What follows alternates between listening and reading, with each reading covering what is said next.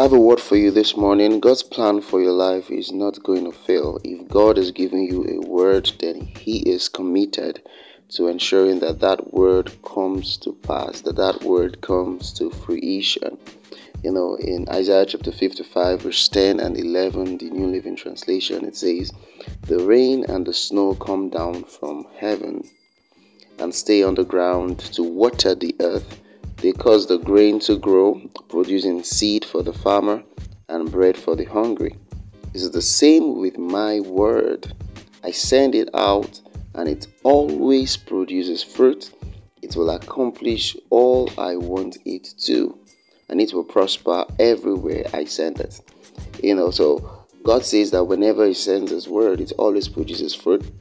And everywhere He sends it to, it always accomplishes its purpose. So it means if the word of God has come to you, it is not going to return back to God void. It's not going to return back to God void.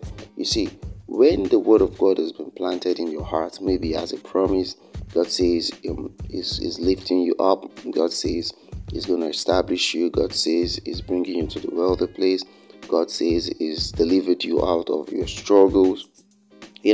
When it comes, you have to allow the word of God to be planted. Sometimes when God's word comes to you, it works immediately. You get instant results. Other times, the word takes the form of seed and harvest. In other words, the word would have to be incubated in your heart for a consistent period of time for it to bear fruit. And this is the point where many people actually lose faith. This is the point where many people lose hope. This is the point where many people approach the word from their heart. You see, the fact that you've not gotten an instant result does not mean something is not changing. It doesn't mean something is not happening. Sometimes a seed can be under the ground for days without any manifestation. A promise could have come to you, it might have alighted upon you, but you're not seeing any manifestation. It does not mean nothing is happening. It just means that the word of God is growing inside of you. At due time, the Bible says you are going to reap if you do not faint. But what some people do, some mistakes some people make is that they take out the word. How do they take out the word? They begin to speak against the word. They begin to say, okay, look at what the prophet said. Look at what God's word said, and I'm not getting any results. Some people lose faith. They lose heart. They say, okay, I'm just going to look for other options, and then they begin to undo the workings of God that is in their heart. But if they knew that every word that came to them is going to come to pass, then they were going to rest. It might take time, all right? It took Abraham some time to get a child, but he still got a child. The word of God would always come to pass. It might be taking time. But that time is taking is not really God. If you want the word of God to work faster, speak more. Speak the word more. Stay more with the word.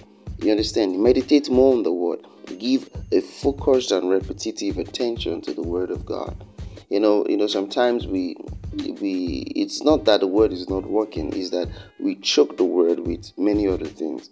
There's so many other things that we are listening to.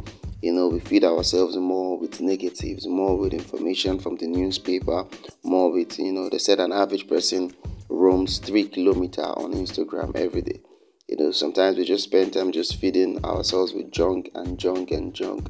And you see, those contrary instructions have a way of choking the word of God. And so it doesn't give room for the word of God to grow the way it should. But you want to get faster results, a very easy way to do it is give the word a focused and a repetitive approach. Keep looking at it, keep speaking it, keep meditating it, keep talking it. Don't stop believing it. Life might try to pressure out the word of God from you, but understand that God's word in you is a treasure that you must guard.